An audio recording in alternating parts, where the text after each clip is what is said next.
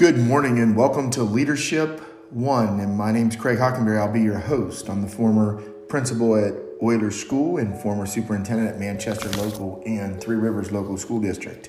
This morning I'd like to talk about the reasons why school-based health centers worked at Oiler and worked throughout the region. Number one, school-based health centers are poverty interrupters. In my opinion, poor health is one of the top causes of poor academic performance. So having a school-based health center makes a big deal inside your school. School-based health centers are convenient. People in poverty cannot get places fast enough. Bus routes, cars break down. Bus routes are linked funny sometimes, and clinics are too far away. Locations in school is prompt and very convenient for kids. Pulling students into the needs of services and then right back into a seat is incredibly important.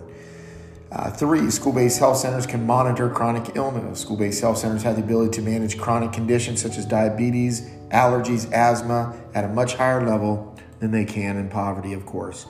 Vaccinations. Half of the kindergartners throughout the state of Ohio were not vaccinated properly. So having the vaccinations on site there for school-based health centers is extremely important. 5, attendance.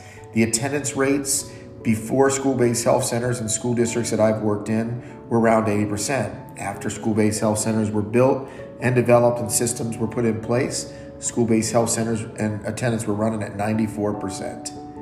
Number 6, reasons why school-based health centers are successful in schools. Head lice, bed bugs, chronic problems. I hated to deal with head lice. Head lice was a problem almost every day. Huge disruption to classroom instruction. I spent hours washing kids' hair and treating them before school-based health centers, taking me away from important work of the school.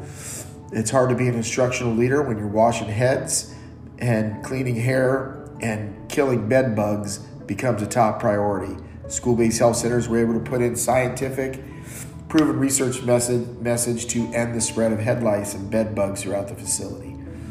Medications. School-based health centers can manage student medications much better than those that are in education.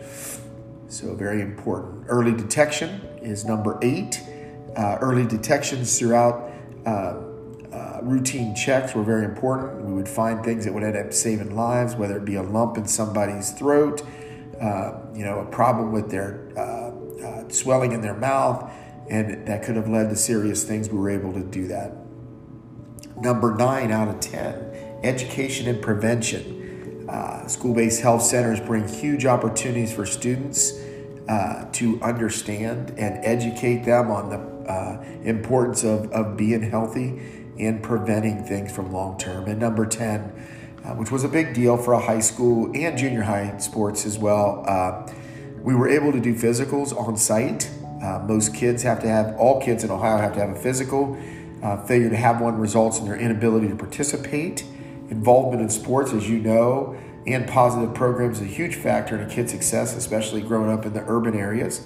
School-based health center allowed us to have those physicals immediately, which was really important. All right. And actually a bonus one, which is important, is referring to mental health. We had one of the biggest disruptors of American public schools is mental health. School-based health centers allow quicker access to mental health diagnosis and prevention. So thank you very much for this edition of Leadership Live. I'm your host, Craig Hockenberry. Have a great day.